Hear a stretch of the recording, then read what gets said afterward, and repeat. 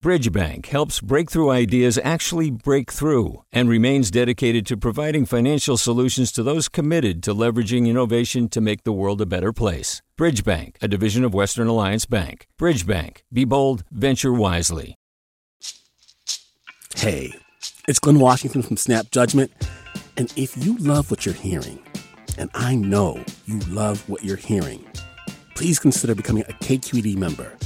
Get special access to cool events, behind-the-scenes footage, and so much more. Plus, you'll sleep better at night knowing you did your part for the community you depend upon. It's in you.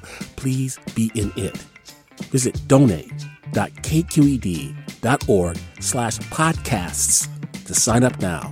That's podcast with an S. Thanks. From KQED.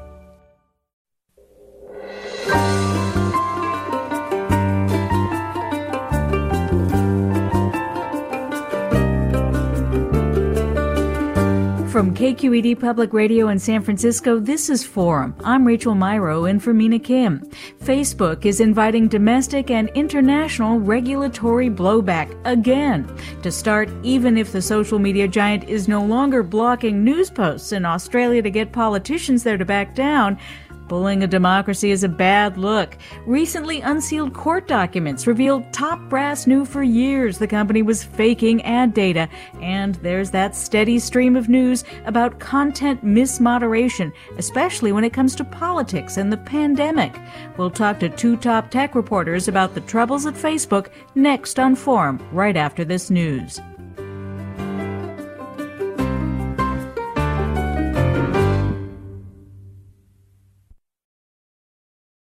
Welcome to Forum. I'm Rachel Myrow in today for Mina Kim.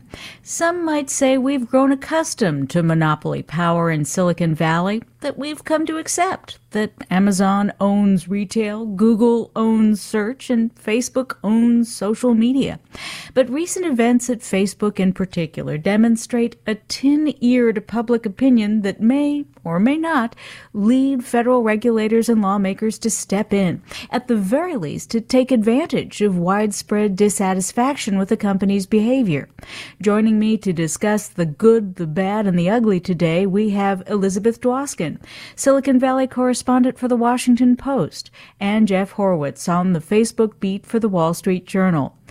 Elizabeth, why don't we start with you? Australia. For the benefit of listeners who haven't been following, explain the crux of this conflict. The crux of this conflict is it's like the tech giants versus the big media players versus the Australian government. And, you know, Australia has a fraction of Facebook's users. Facebook has a third of the world's population as in its user base. Australia just has 17 million of those users. It's nothing, but it's a test case that is being watched by regulators all over the world, I think, for potential models for how you can regulate how social media might be regulated. These powerful companies with just enormous control over free expression, and including the news industry, as those of us in the media industry know. So there was a law proposed in Australia, which would basically force Facebook and other tech companies like Google to pay publishers like the Washington Post for their content. Facebook was adamantly against the law. The whole industry was. They said, wait a second, we're already driving lots of revenue to you publishers through clicks and into your websites. And the response from the publishing industry that the government bought was, yes, but your clicks are so capricious. We remember, you give and take you give and take revenue at your whims. We're subject to your whims, the whims of your algorithm. Sometimes we get tons of traffic from you. Then a couple of years ago, you make a big algorithmic change and we lose all our traffic. And yet the public depends on us, and you're the platform that the public depends on for us to reach you. And so this law started making its way through, and Facebook said that if it did, they claimed they would be backed into a corner and that they would switch off news. Google said it too, but Google ended up negotiating. But Facebook did not take that conciliatory approach. And as the law moved forward in Parliament, Facebook overnight basically hit the kill switch on thousands and thousands of news sites across the country. Jeff, I'm wondering, Facebook as well as Google, they have been paying news providers for news in other countries. Why is Facebook facing off this dramatically with Australia now? So it seems like it comes down to the voluntary component of this. Facebook has cut a number of deals, as you noted, with publishers in the US and the UK and elsewhere that involve Facebook paying them to appear in a news tab, which candidly is not the most heavily trafficked component of Facebook's site. It really does feel like it's kind of a subsidy and sort of an effort to make friends. And both they and Google indicated that they were up for those sorts of arrangements well before this law came into being. The thing that I think has changed a bit is that there is an effort to basically force them to first negotiate with publishers as sort of a group, and second of all, to make payments that would be overseen by an arbitrator. And I think that gets pretty close to uncomfortable territory in terms of being treated like a utility and perhaps having their fundamental decisions about how to govern their platform determined by an outside entity. Elizabeth, just watching this story unfold, I'm really taken with the fact that it's not even possible to imagine this kind of regulatory discussion happening in the United States. I think that the United States is going to have different kinds of regulatory discussions, but I was trying to think of what are the historical precedents for, the only precedent really is a utility, where the utility is really forced to, charge certain prices and not go over those prices. It's a regulated industry. But the idea of, forcing a platform to pay to make commercial agreements, this are agreements between two independent companies to force them to make certain agreements at certain prices. I couldn't imagine that happen in the U.S. What we're having in the U.S. is a very different discussion around the role of policing, how the companies police free expression and antitrust and competition issues, of which Facebook is also facing a huge, sprawling antitrust case from the Department of Justice that the Biden administration is likely to continue, as well as a wave of hearings. Zuckerberg is going to be, testifying in Washington again next month on all of these issues. Jeff, what's your sense? I mean, we've got the Biden administration putting Merrick Garland forth as its pick for attorney general. He's got a stated enthusiasm for antitrust cases, which makes it sound like he's going to continue what Trump administration officials started. Do you think Mark Zuckerberg is paying attention to the tea leaves here? Oh, certainly, and that's internationally, that's true. The company, I don't know how much sort of pivoting they've done toward the new Democratic administration, at least in terms of their Washington shop, but they have been, for the last few years, increasingly focused on the prospect that governments, rather than competitors, would be the biggest challenge to their business. And in Australia, and I think, and here, I think we have governments taking, as Liz noted, different approaches to just extreme level of discomfort with how big and influential Facebook is, the magnitude of the role it plays in the dissemination of information and in public opinion. Australia has taken this particular approach. The U.S. is looking at, potentially unraveling some of its mergers. And I think all of this sort of just the larger picture thing goes to show that, 15 years in to this company's sort of dominance in the public culture, we still have no idea how to adjust to the world that it has created. And that's, not a fault of Facebook's. It created something and we've all sort of adjusted to it. But many of the institutions we do value and the ways we approach problems traditionally in government don't really work.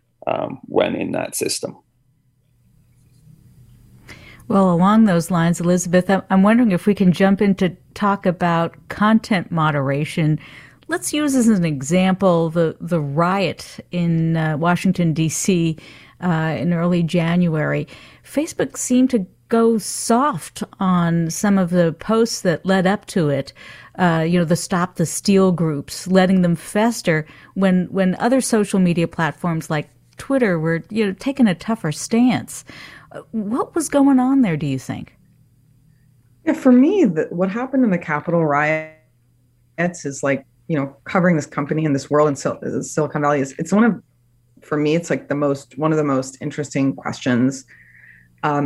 So if you look at it historically, you were just not even historically, a few months ago, we had a presidential election. We had a president contesting that election, the election's results. And we saw in the days after the election that these really large groups calling themselves Stop the Steal, some of them were being promoted, many of them by Trump and by his advisors, by Steve Bannon. We're kind of mobilizing in this movement to contest the election results. And when I talked to people at Facebook, what was interesting was that a lot of people at Facebook were saying, no, we have to shut this down. Like this, we have these policies that, we have a policy against misinformation about election fraud. Though if you actually look at the fine print of the policy, they said they weren't going to take down that misinformation. They were really just going to label it with a very generic, soft label. So, but the people who work at the company are saying we should be doing more.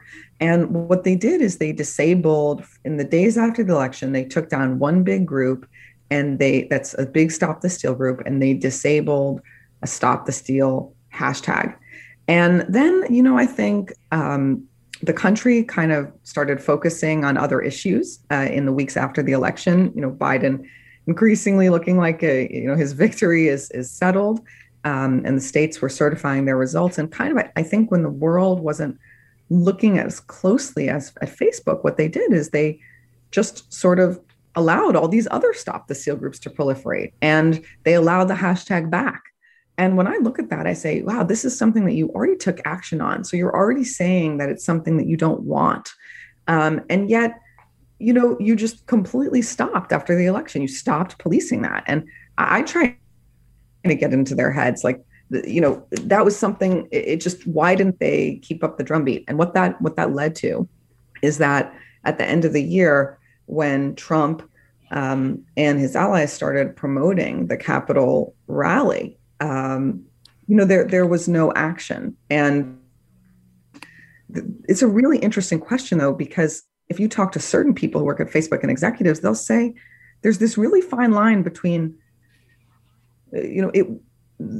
speech and real world violence and real world action. And yes, we might be against misinformation on our platform, though they don't do very much about it. But they said we might be against election fraud. But if people really believe there was election fraud and they want to come together and protest what they believe is a fraud, we're not, who are we to stop them? That's their genuine right to free expression and protest.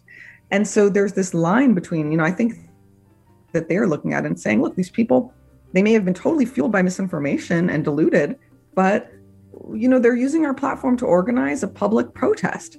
And, what they didn't pick up on were the signs of violence and potential violence that researchers had been warning about. And they even went so far as... Let's pause on that for half a second.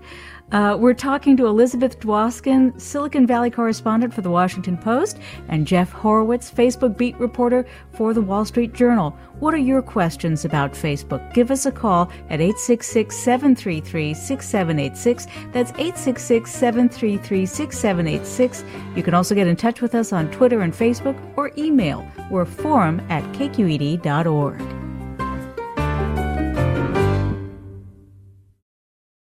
Support for Forum comes from San Francisco Opera. Set 10 years after a school shooting, the critically acclaimed opera Innocence takes us into a complex emotional journey where our understanding of innocence and guilt is constantly upended. Kaya Sariaho's ethereal score collapses the past into the present as a community of survivors grapple with how to move forward. Don't miss the highly anticipated American premiere of Innocence, June 1st through 21st. Learn more at sfopera.com. We're talking with Elizabeth Dwoskin, Silicon Valley correspondent for The Washington Post, and Jeff Horwitz, Facebook beat reporter for The Wall Street Journal, about Facebook, the good, the bad, the ugly. In the conversation by calling us at 866-733-6786, 866-733-6786. You can also get in touch with us on Twitter or Facebook, of course. We're at KQED Forum. Email at forum@kqed.org. Jeff, let me throw this to you. Some of the headlines we've seen recently about content moderation in particular, especially when it comes to U.S. politics, seems to indicate that Mark Zuckerberg, CEO, has a habit of overruling his people. And boy, Facebook has hired a lot of people to try to address content misinformation, disinformation. But this seems to indicate like a substantial problem. This guy is micromanaging, or am I reading it wrong? I don't know that you're reading it wrong. It is Mark Zuckerberg's service, and he treats it as such.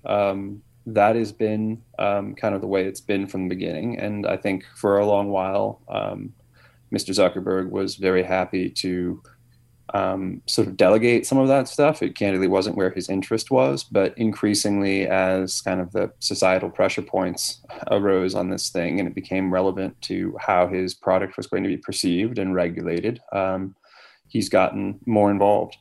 I think that there's always a bit of, yes, there are a whole bunch of procedures, but at the end of the day, it's very hard in many instances to come up with a conclusive set of rules that is going to sort of clearly adjudicate how any particular situation should be handled, right? There is, whether you're going to ban President Trump from the platform, that you can cite a whole bunch of procedures for it, but whether you make that decision or you don't is kind of binary, and there really isn't, you could go either way depending on what arguments you muster. So I don't know that it's so much of a thing that's just Mark Zuckerberg can't resist meddling, so much as it is that at the end of the day, somebody has an awkwardly large amount of control, and whoever that person is and however it's done, the results aren't going to make anybody particularly happy. I suppose it's worth pointing out that, when decisions needed to be made about the riots on January 6th, that Jack Dorsey of Twitter basically said to his number two, chosen for that emergency situation, you handle it. I'll go with your decision. And it does sort of reflect a different management style. Elizabeth, we're seeing Zuckerberg also come out front in a different way, bashing Tim Cook, CEO of Apple. What's going on there? Usually it seems that, a head of a company tries to take not necessarily a conciliatory approach, but there's a sort of politics of politeness. Yeah, politeness has kind of gone out the window. First of all, you pointed out Dorsey, so I can't help but saying that he was also in French Polynesia at the time on vacation. But he is much more of a delegate, and he runs a separate company, Square. But he's much more of a delegator and hands off than Zuckerberg.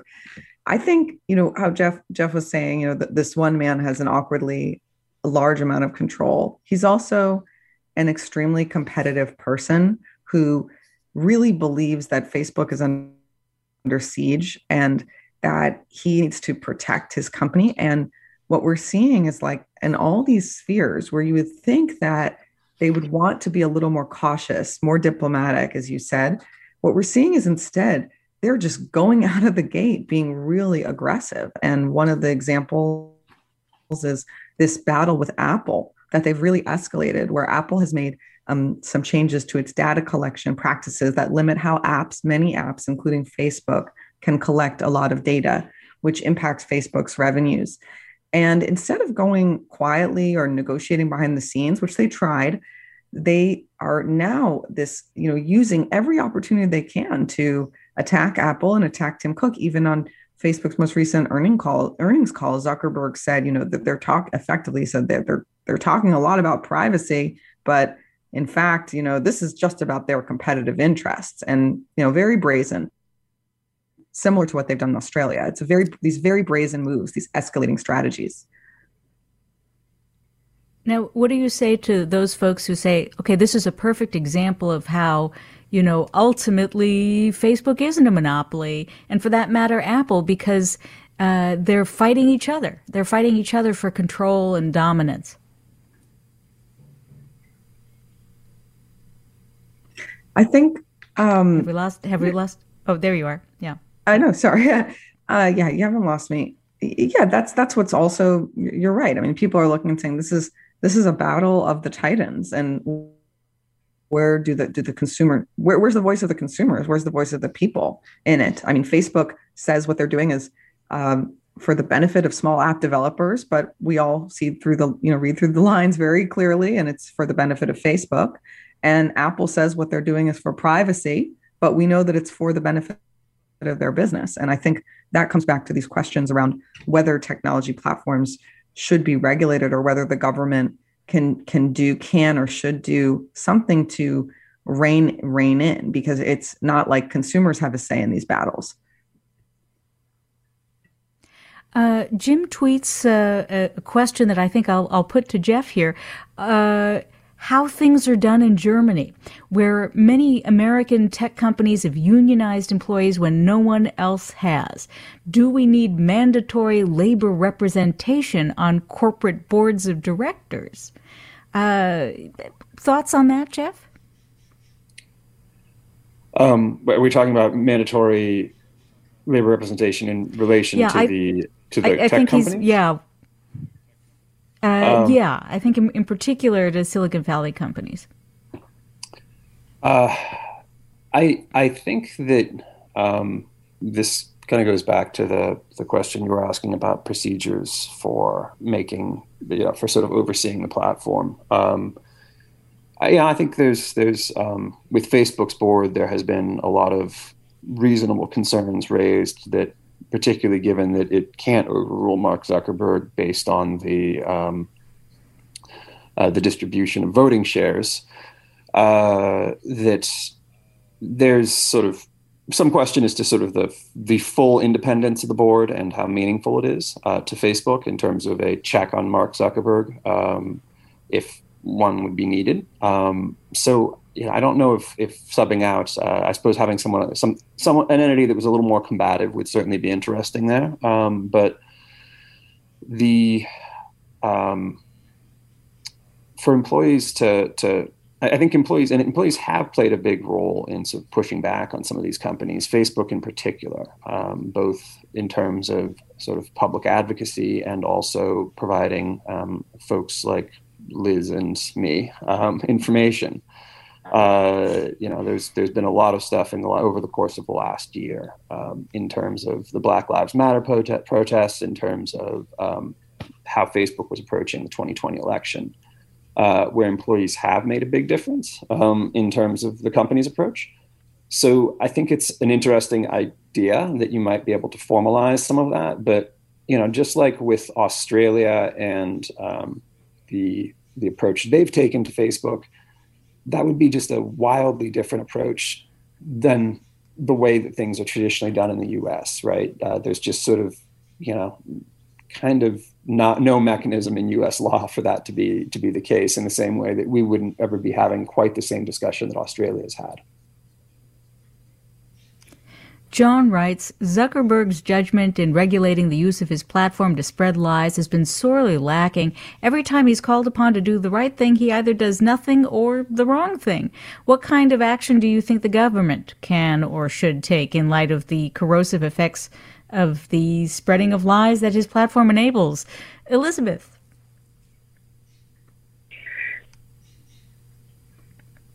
This is like the $1 million question, is what can the government do and what should it do?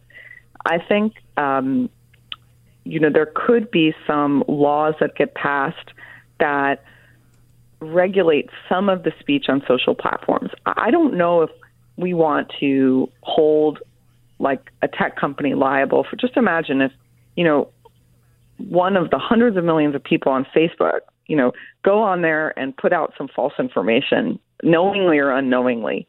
Do you really want, is a tech company really responsible for that?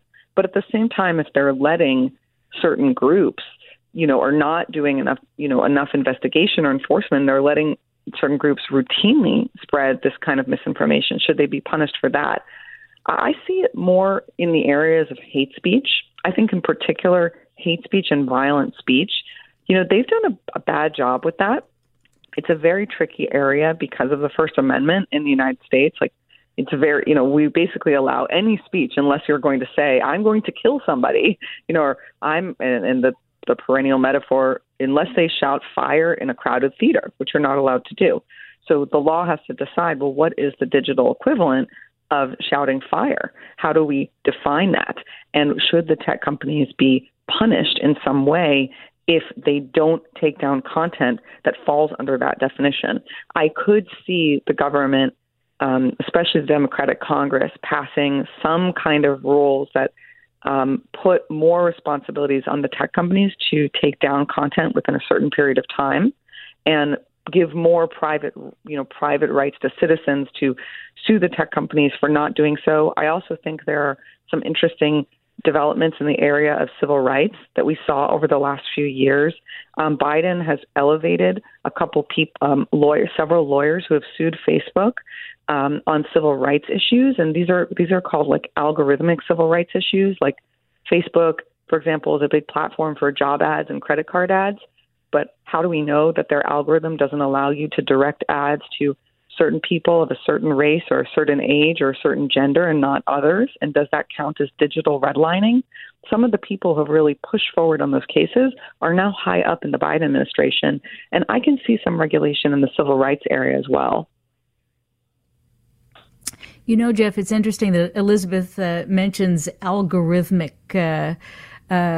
software that's running this whole advertising company. Zuckerberg has described Facebook as an advertising company primarily, and yet we've seen in recently unsealed court documents that Facebook COO Sheryl Sandberg has known for years advertisers have been fed fake numbers, inflating estimates of how many people campaigns reach. Obviously, this has got to play out in the courts. But what's your sense of what kind of damage has already been done by this release to the relationship Facebook has with people who spend money on it, which is to say advertisers? So there's been a history of sort of distrust about metrics on Facebook. I think something that's worth starting off with here is that Facebook as an advertising machine does seem to work very well. There's no question that it has been very effective for advertisers. It has launched many, many businesses. It works for targeting. I think a second thing that is sort of unquestionable is that every media-based business ever, and please, anyone listening, feel free to call in and let me know a caveat to this.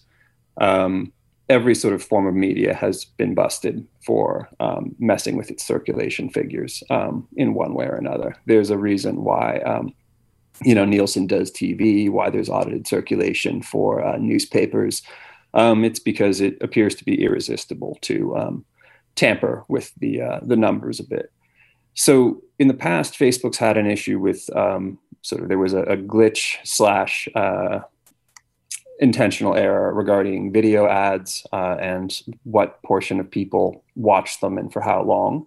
At the moment, the lawsuit you referenced is sort of based on the question of audience reach, which isn't so much how many users saw a particular advertiser's ad, it's the total possible audience that an advertiser's ad could be shown to. And what has been found is that the number of 18 to 34-year-olds in urban areas, which is the highest value demographic, often outstrips the number of 18, 34-year-olds in urban areas that actually exist. And that's, in the US and in other countries as well. And there's, as you note, a lot of evidence that Facebook was aware this was an issue, and at least internally, that there was some level of concern that they were providing dubious numbers to users. But it doesn't really go into the question of whether kind of advertisers were being directly defrauded for, the clicks they received or things of that nature. It does, however, call into question a bit the way that Facebook counts and represents its user numbers to both advertisers and potentially the public, although I'm reading a little bit between the lines there. And as you've reported, part of the problem here is that there isn't an outside credible authority that gets an inside look under the hood to be able to say, these numbers are good, these numbers are bad, these numbers are somewhere in the middle. Yeah, and this is something that I think, kind of tying back to where we began this conversation as well, is an issue, is that all of this stuff with Australia, one of the things in the Australia law that I think was pretty concerning to the platforms, Facebook included, was the requirement that that news publications should be given sort of advance notice of any algorithm changes that might affect their performance on the platform, which, as Liz noted, has been an issue that, sort of decisions that Facebook made for its own purposes would abruptly change the fortunes of online publishers. And that's something that it seems like governments around the world are pushing for more focus on sort of what is happening inside the company, and also to some degree, how they can have more influence on it. Facebook is, I would say, fighting that around the globe. In some instances, it's stuff where I think there isn't much sympathy, at least from sort of Western democracies. In other instances, it's things where governments are trying to get sort of, let's say, Vietnam, trying to get more control over how Facebook handles dissident political opinions. So it is a mess in which Facebook is sort of dealing with a whole bunch of different interests in a whole bunch of different places simultaneously. And I think, Facebook's general position is that they would like to be left alone to, run their platform as they see fit. Obviously, the rest of the world doesn't necessarily line up with that. And we should mention not just Facebook per se, but Instagram and WhatsApp. We're talking about Facebook with its intergalactic ambitions and people's reactions to those with Elizabeth Dwoskin, Silicon Valley correspondent for the Washington Post, and Jeff Horowitz, Facebook beat reporter for the Wall Street Journal. What are your questions about Facebook? Does Facebook have too much power? Does it have not enough? Give us a call to join the conversation at 866-733-6786. And now that you've got your phone at the ready, 866-733-6786. You can also get in touch with us on Facebook. We're monitoring that page, as well as on Twitter. We're at KQED Forum, or of course, we still take email, forum@kqed.org. You're listening to Forum. I'm Rachel Myrow.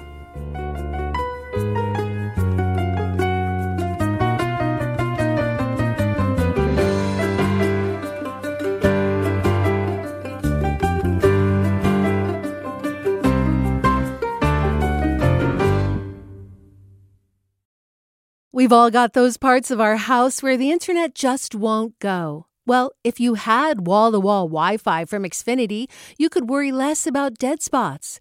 Because with wall-to-wall Wi-Fi from Xfinity, you get fast speeds, reliable connection in every room, and power for all of your devices, even when everyone's online. That's wall-to-wall Wi-Fi only with Xfinity. Restrictions apply, not available in all areas. Actual speeds vary. We're talking about more controversy at Facebook with a couple of reporters who spend much of their working lives focused on Facebook, Elizabeth Dwoskin of The Washington Post and Jeff Horowitz of The Wall Street Journal. Now, and talk to Janice in Alameda, or is it Oakland? It's Oakland. Hi, Janice. Hi. Hi. So my question is, can stockholders of Facebook organize to have more influence on Facebook? I get perspectives from them all the time, and Twitter as well. So that's what I'm wondering. Stockholder power. Elizabeth, you want to take that one on? I'm going to lob that one over to Jeff because he actually at the Wall Street Journal is covering more of the shareholder battle. Yeah, so on Jeff? Facebook, the answer to that question is emphatically no, not in any particularly meaningful way. Mark Zuckerberg, based on the way that voting shares are distributed, while he owns a minority of the company, he does own the majority of the voting shares. So there is no way that outside shareholders would be in a position to significantly alter the way that the platform operates.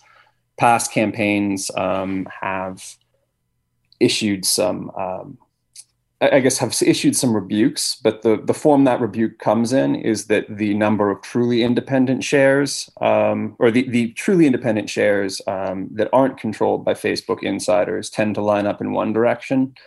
And then the Facebook insiders, most prominently Mr. Zuckerberg, line up the other direction and override them. So there isn't really sort of an opportunity for that. So there's that question. It's a good one. Thank you for asking it, Janice. Elizabeth, I'll put to you a couple of listener comments that have come in that I think reflect that there is sort of disagreement over how Facebook manages public discourse on its platform.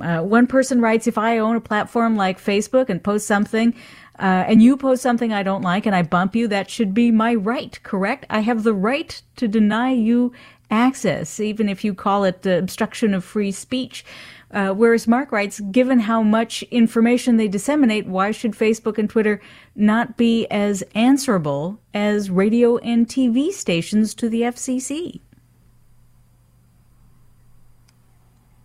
Yeah, these are, just Facebook is right now not really answerable to anyone. I don't know if Jeff would agree with that, but, as we said, Zuckerberg has incredible power within the company.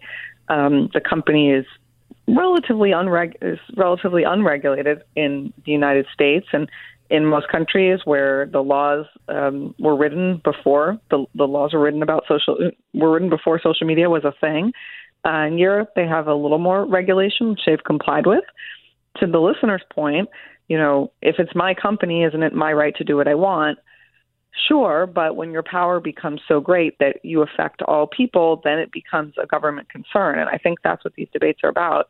One thing that we haven't talked about yet today is the Facebook Oversight Board. Now, at first I was really skeptical about Facebook basically paying to create this quote-unquote independent Supreme Court that would then be able would be staffed with experts from all around the world and be able that board could make binding decisions about Facebook's content. So if you're someone who's listening to the show who's ever said something on Facebook and had their content removed or taken down or gotten a label, you could appeal that decision, and the oversight board, which just started up a couple months ago, could make could reinstate your content. At first I was skeptical because it's paid for by Facebook, and I thought, why would this company that has so much power, why would they do anything to limit their power? Why would they do anything voluntary? But you can really see that it's a political strategy on one level where they're saying, yes, we'll farm out a very infinitesimal fraction of our decisions to outsiders. And remember, this board is only taking up a handful of cases of the millions and millions of content decisions that are made every day. And they're doing it politically to kind of show the world maybe there's a middle ground beyond government regulation. And maybe that middle ground is a private body like a Supreme Court that we agree can make some decisions for us. But again, it comes back to the listeners' questions. It comes back to that board is only going to have as much power as Facebook allows it to have, and that's the way they want it. Jeff, I'll have you take up this next question from Farhad in San Jose. Farhad, I understand you worked in Australia? Hi. Yes, thank you for taking my call. I did. I worked for a social media company for a few years in Australia fairly recently, so this issue is near and dear to me.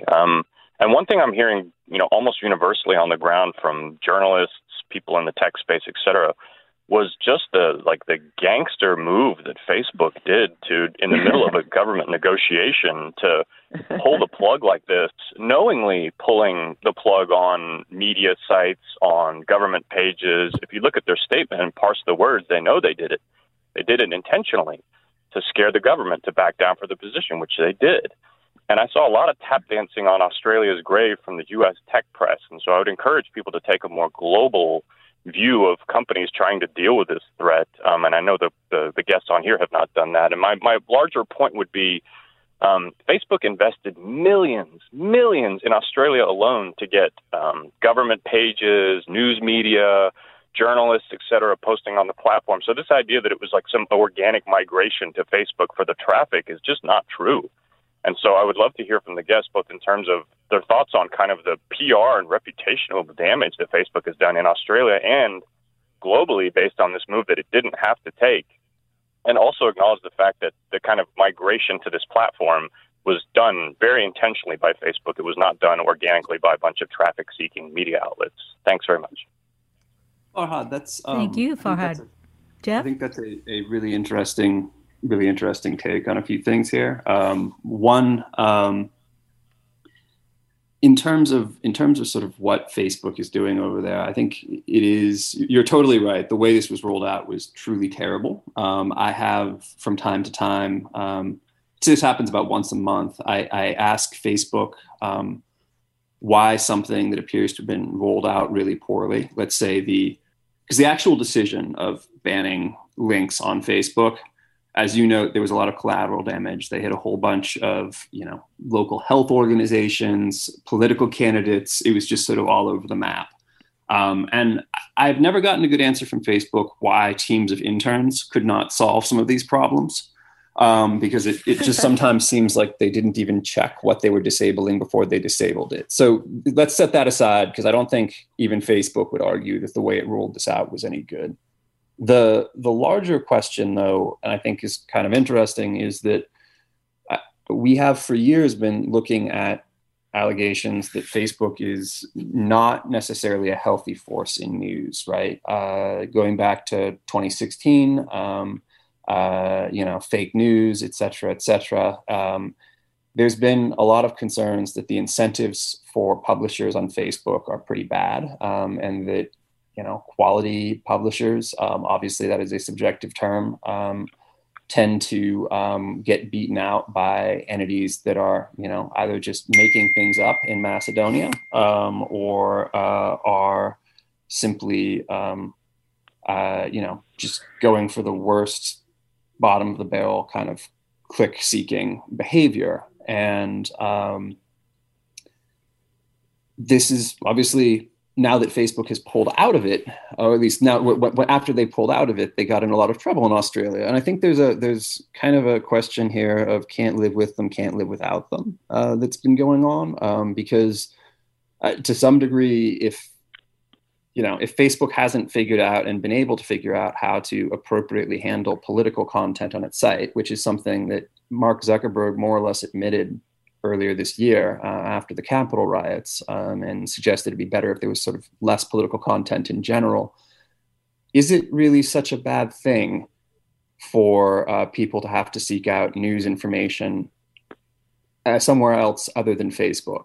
And so that's, I think, I don't know that there's a clear answer other than that everything seems very jumbled. Obviously, Facebook making this play was very splashy, and I'm not totally clear who should be described as the winner or loser in the the Australia decision that came out last night U.S. time. But it doesn't seem like anyone's got a particularly coherent position, whether Facebook is something that, is an indispensable civic force or whether it is corrosive. These are sort of kind of up in the air, and I see a whole bunch of people sort of picking and choosing in ways that don't seem necessarily intellectually compatible. Yeah, sort of a weaponization. Yes. Yes, Elizabeth. This move to Farad's point. Okay, this move in Australia, it's a short-term win. You can see the government renege today and created some amendments for the law that are more favorable to Facebook. But it's a short-term win. But globally, it's a disaster. It's like losing the forest for the trees. I mean, what did they show? And I wonder how much does this have to do with, I said it before, Zuckerberg just kind of being maybe blinded a bit by his own aggression, because it doesn't seem very strategic. Like even Facebook's own former head of Australia said it was terrible and everyone should quit Facebook. One time I had a source who told me, I'll never forget this anecdote, but Zuckerberg told someone he worked with that he thought Facebook was more powerful than any country. He said Facebook is more powerful than a nation state. I put that in a story a couple of years ago. So he, deeply believes that no country can really control him, even if his policy advisors, they'll lobby and clearly are very anxious about potential government control. But fundamentally, I think the company is run by someone who believes they shouldn't be controlled at all and is going to really, really lash out. And and also to Jeff's point, that the biggest publishers on Facebook, many of them are right-leaning. Like we've seen that in recent. The whole tilt of content is not balanced on Facebook. It has moved very much to the right in the United States, and certain publishers that have put out misinformation are able to either game the algorithms or just get very large audiences that far surpass quote unquote mainstream news. So that question of is news on Facebook even a good thing? It's so complicated, because if you were to ask the publisher of the Washington Post today, I'm sure he would tell you today that we really need Facebook. And same with the Wall Street Journal, News Corp, Murdoch, they're negotiating with Facebook for a reason. They need Facebook too, and they continued Facebook. But a lot of the people were also it's just part of the landscape now. You're listening to Forum. I'm Rachel Myrow. Well, we've got just a few minutes left, and so I want to raise what we have coming up ahead of us in the next few months. Mark Zuckerberg is preparing to testify before Congress. This is going to be his fourth appearance since last July.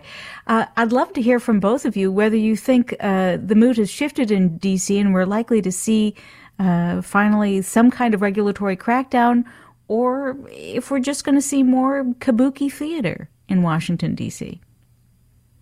Elizabeth, do you want to kick us off here? I think that, yes, I think we're going to see some kabuki theater, but potential action. I'll give a short answer for once.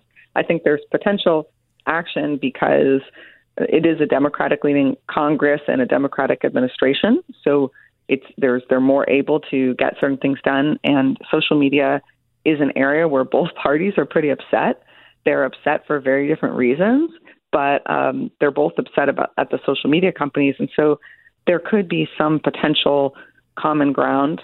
So I think we'll see. I would expect that more could happen now than there could in the previous administration, even though the previous administration was the one that really pushed these issues to the fore. Jeff?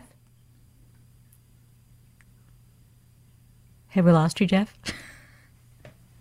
Sorry about that. I'm muted myself. There you think I've learned this a year into a pandemic. I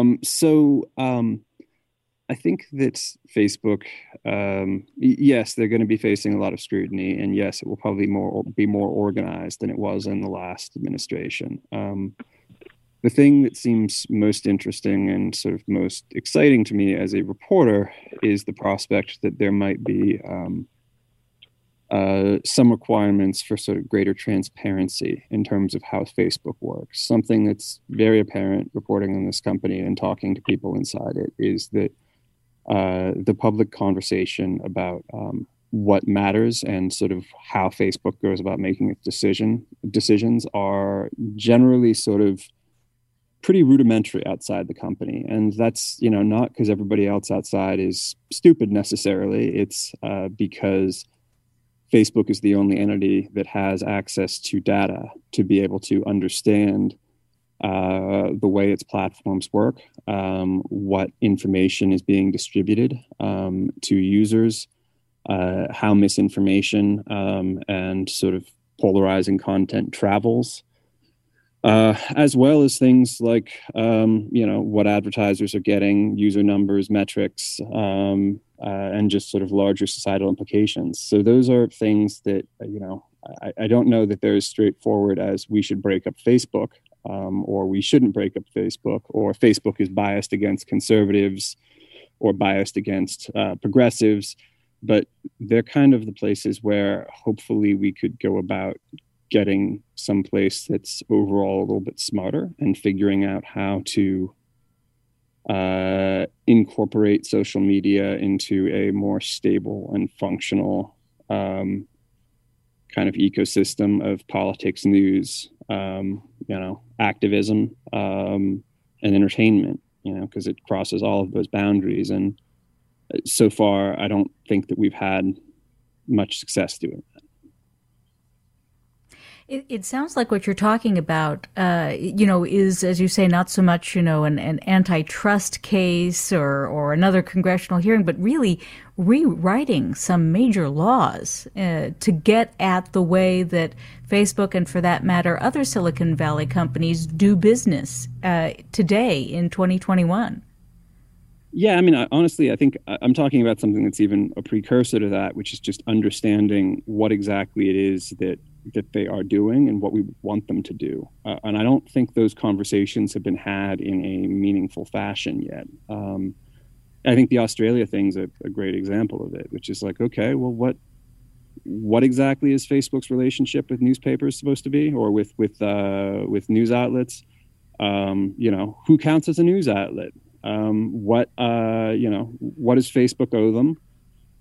Is it just simply attention that Facebook is providing them for free? And these are sort of legitimate things. It's just that we haven't really gone into them much in great detail, or at least explored them in a meaningful way. And I guess I'll say, I'm personally slightly bummed that I'm not going to be able to see Australia as a native experiment in what happens when news is completely taken off of Facebook. It would be interesting to me to see that. Hopefully there will be... Spoken like a scientist, not a journalist. I'd love to... with that, I'm going to thank you both because you'll love reporting on it for sure. That is Jeff Horowitz, a Facebook beat reporter for the Wall Street Journal. Thank you so much for being here this hour. And also Elizabeth Dwoskin, Silicon Valley correspondent for the Washington Post. The conversation continues online. You can find us at kqed.org/forum. Thanks so much for listening this hour. I'm Rachel Myrow.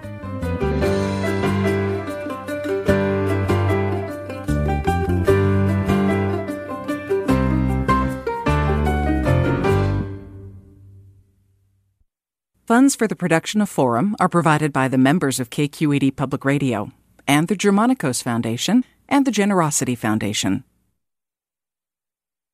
Support for Forum comes from San Francisco Opera. Set 10 years after a school shooting, the critically acclaimed opera Innocence takes us into a complex emotional journey where our understanding of innocence and guilt is constantly upended. Kaya Sariaho's ethereal score collapses the past into the present as a community of survivors grapple with how to move forward. Don't miss the highly anticipated American premiere of Innocence, June 1st through 21st. Learn more at sfopera.com. We've all got those parts of our house where the internet just won't go. Well, if you had wall-to-wall Wi-Fi from Xfinity, you could worry less about dead spots. Because with wall-to-wall Wi-Fi from Xfinity, you get fast speeds, reliable connection in every room, and power for all of your devices, even when everyone's online. That's wall-to-wall Wi-Fi only with Xfinity. Restrictions apply, not available in all areas. Actual speeds vary. All over the country, we need to improve reading in Wisconsin. Schools are changing the way they teach reading. I'm calling for a renewed focus on literacy. We have gotten this wrong in New York and all across the nation. And it's happening because of a podcast. I think your podcast has changed my life. And I'm going to share this podcast with everyone I meet. Sold a Story investigates how teaching kids to read went wrong. New episodes of Sold a Story are available now.